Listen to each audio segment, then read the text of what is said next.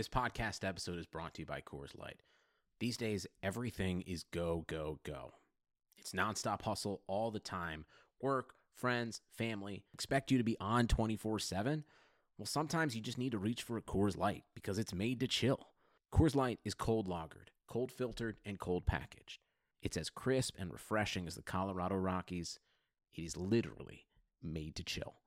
Coors Light is the one I choose when I need to unwind. So when you want to hit reset, reach for the beer that's made to chill. Get Coors Light in the new look delivered straight to your door with Drizzly or Instacart. Celebrate responsibly. Coors Brewing Company, Golden, Colorado.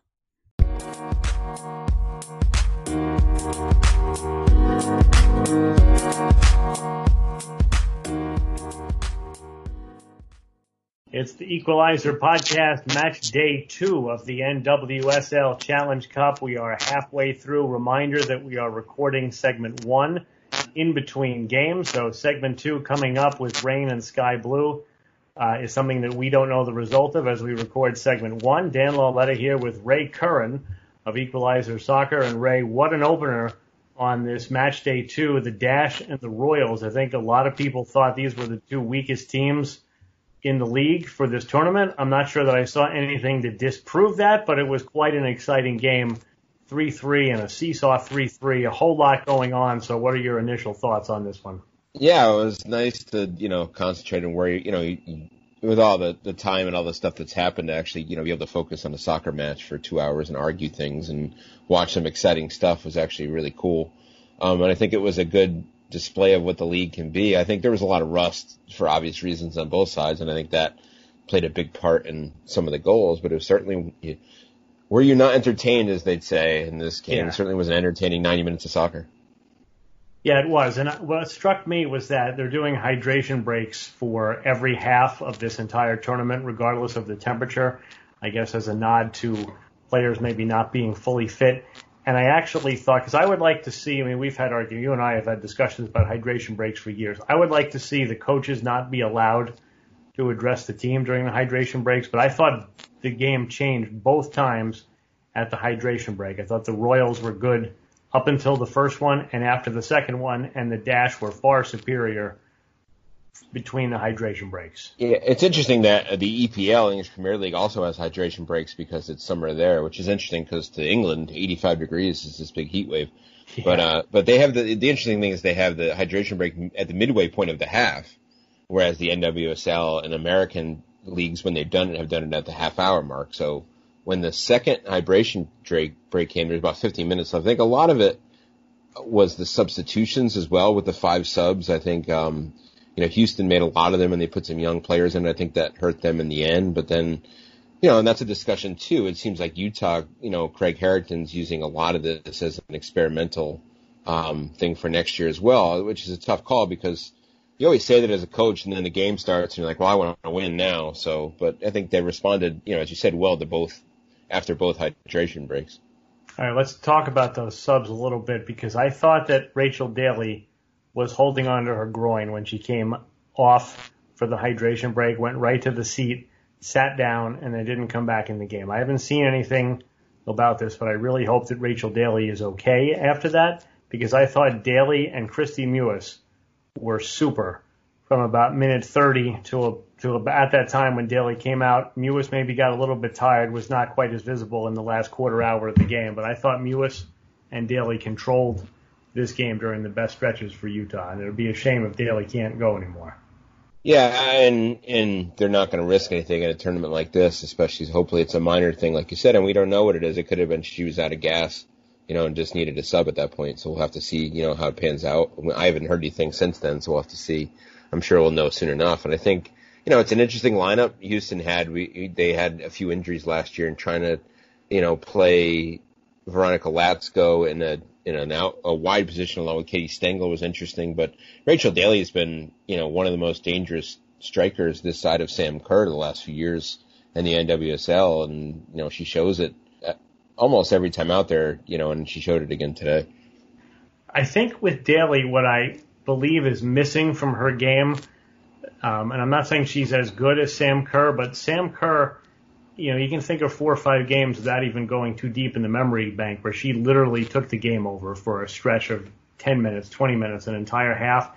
And I feel like Daly, as talented as she is and as good a goal scorer as she can be, doesn't take over games. But I did think she was kind of in take over the game mode in this one. She had the 2 goals. There was another play where Mewis had the ball, and I thought should have passed it over to Daly, but instead took on, I think, Corsi and fired the shot high. And then there was the goal that didn't count, which we'll get to. But, regardless of whether it counted, whether you believe it counted, she was on top of that, took the ball away from Abby Smith and put it in the back of the net. Right, I think it's tough. It's not basketball where you can get that player the ball per se. It's tough as in soccer when you get isolated. And I think Houston, one of the problems they had is they isolated Daly too much. And also on the other end, I think, with Amy Rodriguez, I think that's, not to switch gears, but I think that's one of the reasons why Craig Harrington came out to 3-5-2 is I think the same thing happened to Amy Rodriguez a lot. And she was not effective because she was isolated. I think, a coach wants to get her a partner, which he did in this match, and I think it worked pretty well. The problem with going at 3-5-2 is now you only have 3 in the back, and I think it showed at the other end. So the way Utah played it, it's a fun formation to watch, but because you're giving up a lot of defense and adding a lot of people going forward. Fun formation, the 3-5-2, but I didn't think they really had the right personnel for the formation that they played. Maybe they had it all set up with Kelly O'Hara as one of the wingbacks. I don't know how close to the match day it came with O'Hara before they found out she was hurt. But I understand why they did it, but I didn't love the personnel that they had, and I thought eventually they got exposed in it. Yeah, and I think, like I said, I think Craig Harrington is playing a little bit for next year because Kristen Press would obviously slide in next to A-Rod as well. So I think that's part of it. But is he going to continue with that? The whole rest, obviously not going to have either of those people. He might have Kelly O'Hara back, but he's not going to have Kristen Press the rest of the tournament. So we'll see. I don't think Gunny Jonsdottir has had, some success in the NWSL. I don't think she was comfortable in that position as a center back and a 3-back.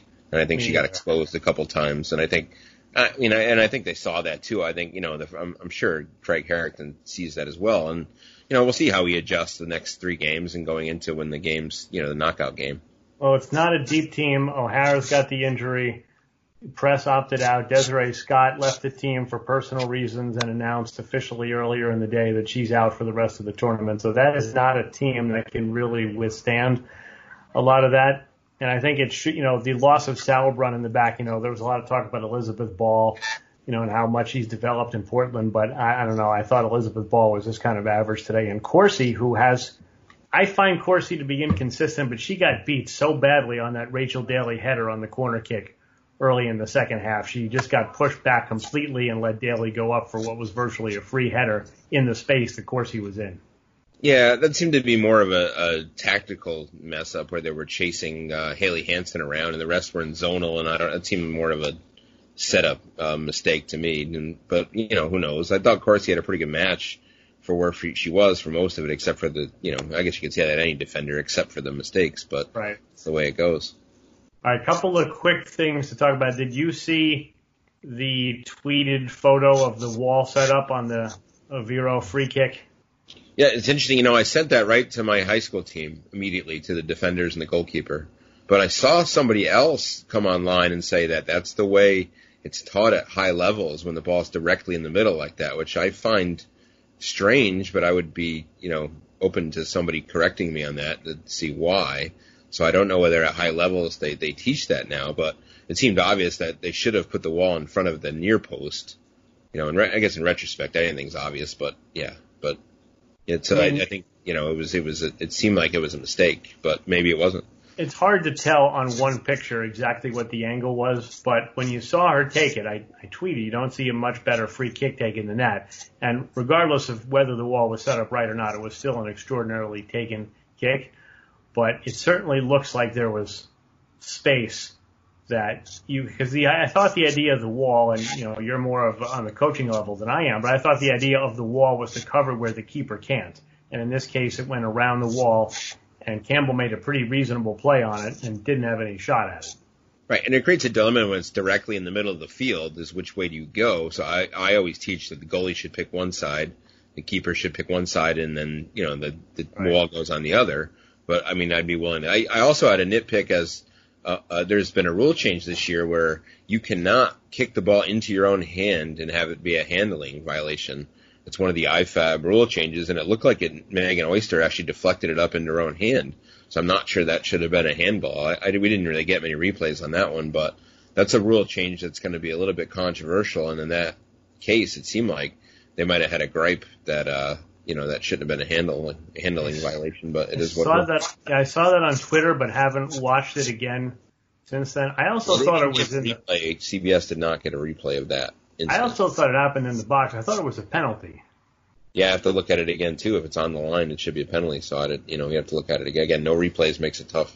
And Jane Campbell stops like 60% of penalties, so maybe they'd be better off. They might have been better off. Defensively. But obviously the play that everyone's talking about is the Rachel Daly play when she challenged Abby Smith coming, with ball in hand, coming up, drop kicking it right at the top of the 18. I spoke to a fairly high-level person at the professional referees organization who told me, absolutely correct call. Abby Smith gets that space. It doesn't matter that Daly's outside the box. It doesn't matter that the ball hit the ground. Abby Smith gets to release it cleanly before anybody challenges it. So, again, that doesn't mean that because one high-level person says that, everybody says it. I know there's a lot of disparate opinions. I know you've also got a little experience in this level, so what did you think of that play? Yeah, as an amateur ref, I'm actually looking at my ref shirts, which haven't been used in a while, sadly. But, I agree completely with that. So the rule states, Rule 12, indirect free kick, if you prevent the goalkeeper from releasing the ball from the hands or kicks or attempts to kick the ball when the goalkeeper is in the process of releasing it. And usually you give the goalkeeper the benefit of the doubt on that. The goalkeeper can also bounce it, and that doesn't count as relinquishing the ball. It creates an interesting one when they do a drop kick like that, but usually that's interpreted as still in the possession of the ball. And so it seemed like a pretty easy call to me. When you look at, if you're going to nitpick the law, as people have, and say, well, she released it, well, technically, but usually the goalkeeper gets the benefit of the doubt. Somebody else pointed out to me, like, well, how far do they have to go back? I'm like, well, as a ref, like you look at a normal punt, if she shanks it or if she, hits it sideways, then obviously you can go get it. But if you block the natural punt, which Daly clearly did, usually you get the benefit of the doubt. Yeah, I don't know why wouldn't you just like chase the goalie every time and stand in front of them if that was the case? Exactly. And I asked too, how much space do they need? And the response I got was it's not defined in the laws, but you can't interfere with it. And so that, I guess, makes it a judgment call, but I don't know how you could watch that particular play and think that she didn't interfere. Right? Like if you can't interfere, she interfered. If you can't interfere, that's a different story. I agree. People don't. Such is life. Got to mention Shiara King, first-round pick. She'll be first player from the 2020 draft to score a goal. Kind of slipped in behind the dash defense and hit the equalizer. So, I was excited to see what she could do. First NC State draft pick in the history of the NWSL. So a little shout out to Shiara King for her performance. And she's a fantastic story. Somebody who didn't play high-level club soccer coming through and seems to have a great personality. I think definitely a marketable player for the league eventually. I got to assume that she's going to play more as well going forward in this tournament, and it's somebody that one of the shames of not having a full season, obviously, is for a player like that to grow over the course, but, it is what it is, just like a lot of these things. Oh, and when Orlando dropped out, which nobody wanted, but now every team gets through, so you do have these 4 games where you're going to get a 5th game, so you can experiment maybe a little bit more than you would have, because you don't have to worry about the embarrassment of being the one team that doesn't make it out of the preliminary stage. I talked about Mewis. I was very impressed with her for a long stretch. Am I overstating that? No, I think she's been pretty solid, most of her career in that role where she can play make. Even when she was a Boston Breaker, you and I, she for a while there was one of the best playmakers in the league. She's kind of bounced around a little bit. But I think she can be underrated in that way, and her distribution is, very good in her running at defenses. I don't think she's a great defensive player, but that's not what they asked her to do. It's interesting what Houston had. They had her and Shea Groom, who was in a little bit of a different role and kind of left Hansen by herself to defend, and I thought she did okay at that too. I think one weakness Houston is going to have with that back four is speed. I don't think, Megan Oyster or Katie Naughton gives them much speed, and it leaves them vulnerable, as you saw a couple times with A-Rod getting behind him. But I think that's going to be their problem. I think they try to combat that by playing deep, but there's only so deep that you can play. So we'll see how Houston goes forward with that going through this tournament too.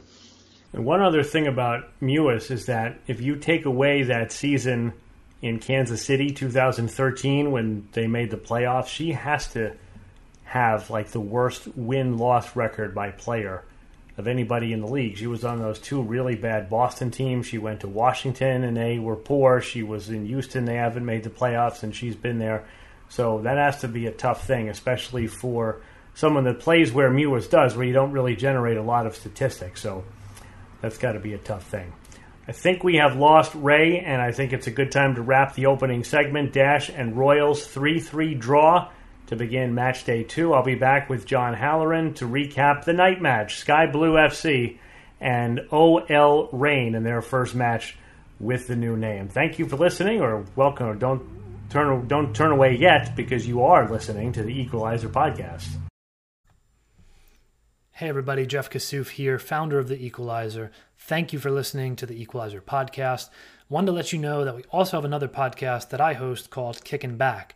Kickin' Back is a one-on-one style interview type podcast where we talk to players and coaches from the women's game and get to know them a little bit better and talk about some of the moments that define their careers. So after you're done listening to this podcast, which please finish this one first, head over, check out Kickin' Back. Make sure you don't miss it. We've got interviews with some of the top personalities in the game right now and many names that you know from previous years in women's soccer and many more interviews to come. So check us out on any platform. The one you're listening to right now also has Kickin' Back, and we'll get you back to the Equalizer podcast now.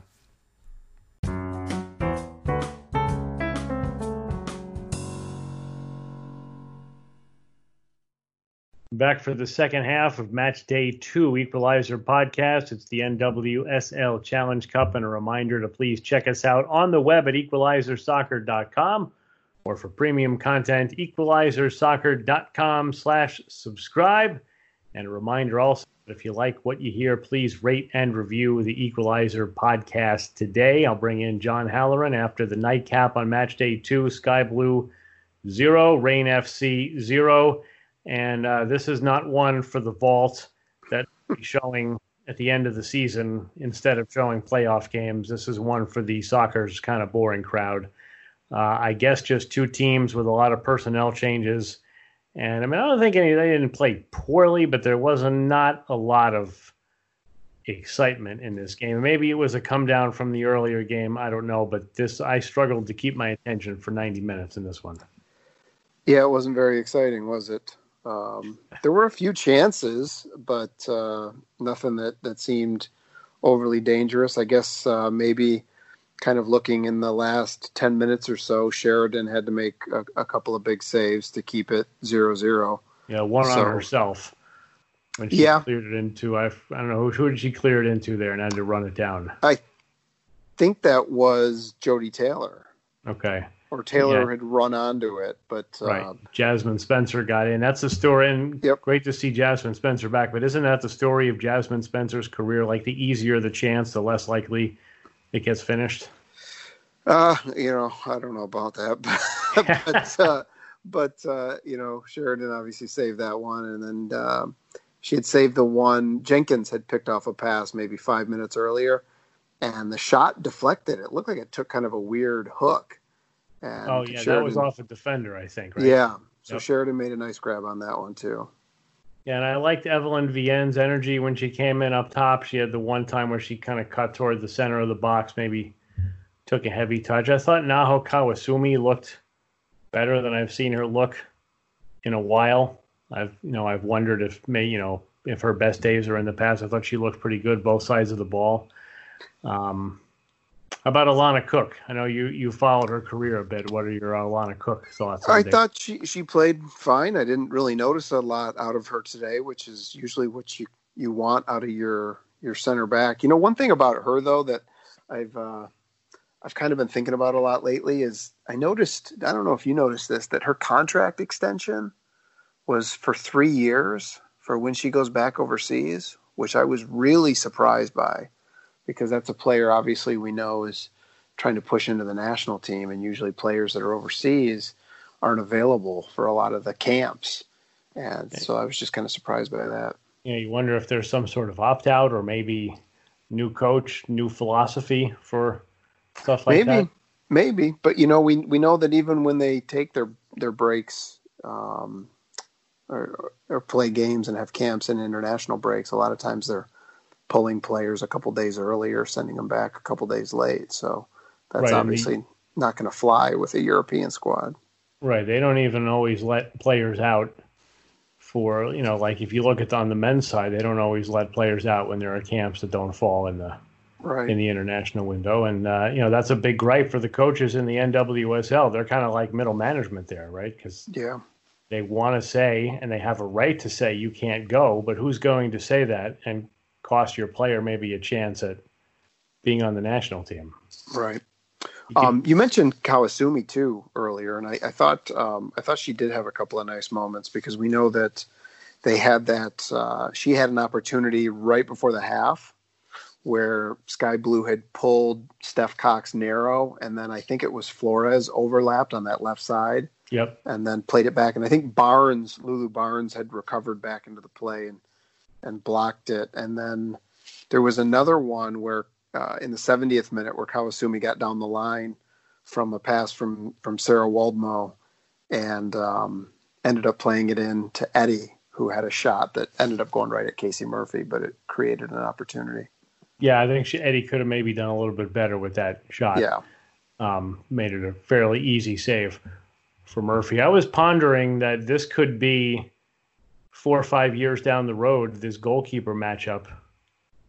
Sheridan and Murphy. They could be big U.S.-Canada matches if you believe that those exist with that goalkeeping tandem. A lot of people think Sheridan should be Canada's number one keeper right now. She's very good. I mean, we are very blessed in the NWSL to watch some of the best keepers out there. Yes, always have been. And I think what I'm really impressed about with Sheridan is that she's gotten a lot better since she's been in the league. And if you look at that team and 2 years ago, the team that didn't win until the last game of the season. I guess it's easy to get better stopping shots when that's all you're doing is facing shots, but it's not easy to get better when you're not playing behind the good teams. So I give her a lot of credit. I think she's tactically better, and she's always been a very good shot stopper. I think she's among the best in the league, and that says a lot because, as you said, there's a lot of really good keepers in the NWSL right now. Yeah. I thought, too, on the defensive side for Sky Blue that Lewandowski had a good at the first half. I didn't notice her as much in the second half, but she had 2 really good reads early on in the game, one to deny Jenkins and one to deny Taylor. Now, speaking of Sky Blue in the back, somebody who I haven't heard from in a long time today just randomly threw in, why is Midge Purse playing at right back? And I've been on I don't want to see Purse and Amani Dorsey, who didn't play tonight. I don't want to see those two as the outside backs because I get it. They're quick, and they're both okay defenders, but they're both so good and dynamic at what they can do farther up the field. And I thought Purse played pretty well tonight, but they've got no Carly Lloyd in this tournament. Mallory Pugh isn't there. I mean, where are these goals coming from? It feels like they've got their best goal scorer playing right back, and I think they've got enough depth where they can get away without doing that. Yeah, they might. We have had this conversation before. This is kind of an interesting matchup when you look at the right back or forward, because in this game, not only did you have Purse, but Taylor Smith has been in that boat. We know Sofia Huerta has been in that boat. They were all part of this matchup tonight. And a lot of these players have gotten moved around, not only at the club level, but the international level as well. Yeah, I don't know where she should have played. I think in the long term, it's probably different because if you head into this tournament with Mallory Pugh and Carly Lloyd, you have a little bit more offensive firepower. But I think you're right, considering the situation just today, they didn't seem to have a lot going for them up top, and they might have been able to get away with playing somebody else in the back. And, I actually messaged you during the game and, mentioned that Sky Blue had a couple of solid defenders that were on the bench. So it does seem like they had a little bit of depth there that maybe they didn't use. Yeah, I mean, I would personally much rather see the Purse-Dorsey combo on the wide parts of the midfield, or if you were going to play a 3-front and play them. I mean, those two with Carly in between them, or maybe Carly a little bit withdrawn. Obviously, we're as Paul Riley would say, that's pie in the sky stuff because Carly Lloyd's not playing this tournament. But then I think you have the makings of a really dynamic attack, and I didn't really see a dynamic attack, like you said, in this one. And didn't you watch this game? Did it cross your mind at any point thinking if Jess Fishlock were healthy, that she could just come tear this whole game up with just the energy she plays with and how much ground she covers? It seemed like this game needed somebody to come in there and unlock it. And in the middle of the field, too, there was a lot of talent on the field tonight, but I don't really remember a lot of combinations that were particularly impressive or particularly good at breaking down a back line. Most of what I saw offensively in terms of combination play was happening out wide. You know, we saw the first maybe 30 minutes or so of the game, that really nice combination between McNabb and Jenkins. Yeah, McNabb has tons of space down there too. Right. And everything was happening out wide. There wasn't a lot being built through the middle. I thought that Quinn in particular wasn't involved in that deep lying number 6 position. And I'm not really sure Allie Long did a lot in the game. So it just seemed there weren't those type of combinations from either team in their center players. I think also we should have known, like in the first minute, like right when the clock hit 1 minute, there was an incident where you saw Allie Long drawing at the ref, and then they showed McCall Zerboni sitting on the ground. And very clearly, those two came together and, you know, those are good players, but they can clog up a game. And they were in like complete midseason form, like 58 seconds into the game. Maybe that was a sign that it wasn't going to be an open and free-flowing affair. Yeah, maybe. As we wrap up, you know, let me say one other thing. The fact that Sky Blue got a point, the Reign got a point for Ben Stiddy, the Royals got a point for Harrington. Those are the two coaches making their league debuts. The Dash got a point. I don't feel like Chicago and Portland are going to go pointless, so I'm kind of happy to feel like nobody's going to go home 0-5 here. I think that's a good thing. Well, I'll tell you, and I know you guys talked about this earlier, but that Houston-Utah game could not have been more of a tale of two halves. I mean, that was just wild. It's pretty rare to see a game flip that dramatically over 90 minutes. And so to see, I know Harrington's a first-year coach and Clarkson's a second-year coach, but both of those, you know, Clarkson obviously didn't have the best year last year. So for him to kind of come in and get something out of this and give his team a little bit of momentum is a good sign. And the game flipped back too, which was interesting. Right. So I was going to say before, do we have like a power ranking of how the teams looked? Because controversially, I might say that for about 30 to 40 minutes that the Dash might have looked better than any other team. Now, not for 90, but there was a stretch in there where I thought Mewis and Daly were controlling the game, and they really looked sharp. Well, yeah, but you got to, I mean, if you put into that, there was 40 minutes where Houston didn't touch the ball. The first 40 minutes. 40 minutes, they were awful. Yes. So, yeah, that's got to be a measured take. Because the Courage didn't play great in their game. No, but they created a lot of chances, which is kind of their MO, because when they decide to put their foot down, those chances all somehow end up in the back of the net, and the score's 4-0. Right, and they got the job done. Yeah, I you know what? I don't even know the schedule offhand, but do the Courage play the Royals? Because I feel like that could get ugly.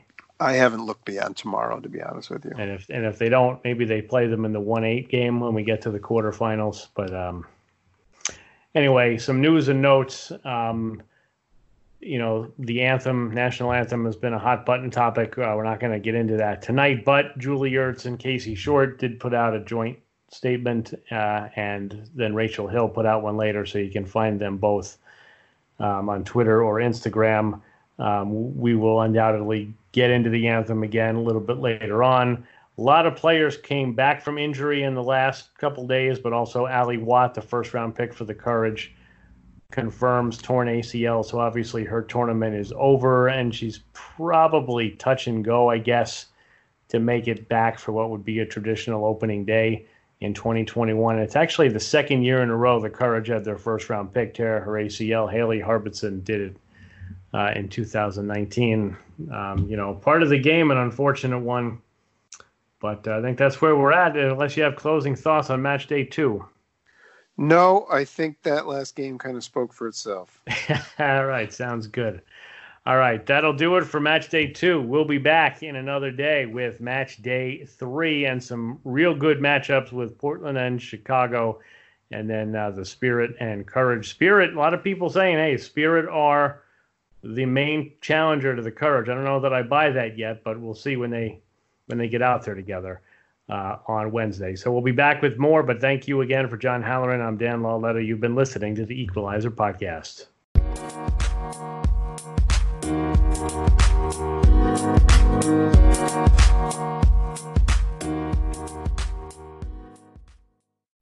When your entire life is online, you need more than just speed from your internet.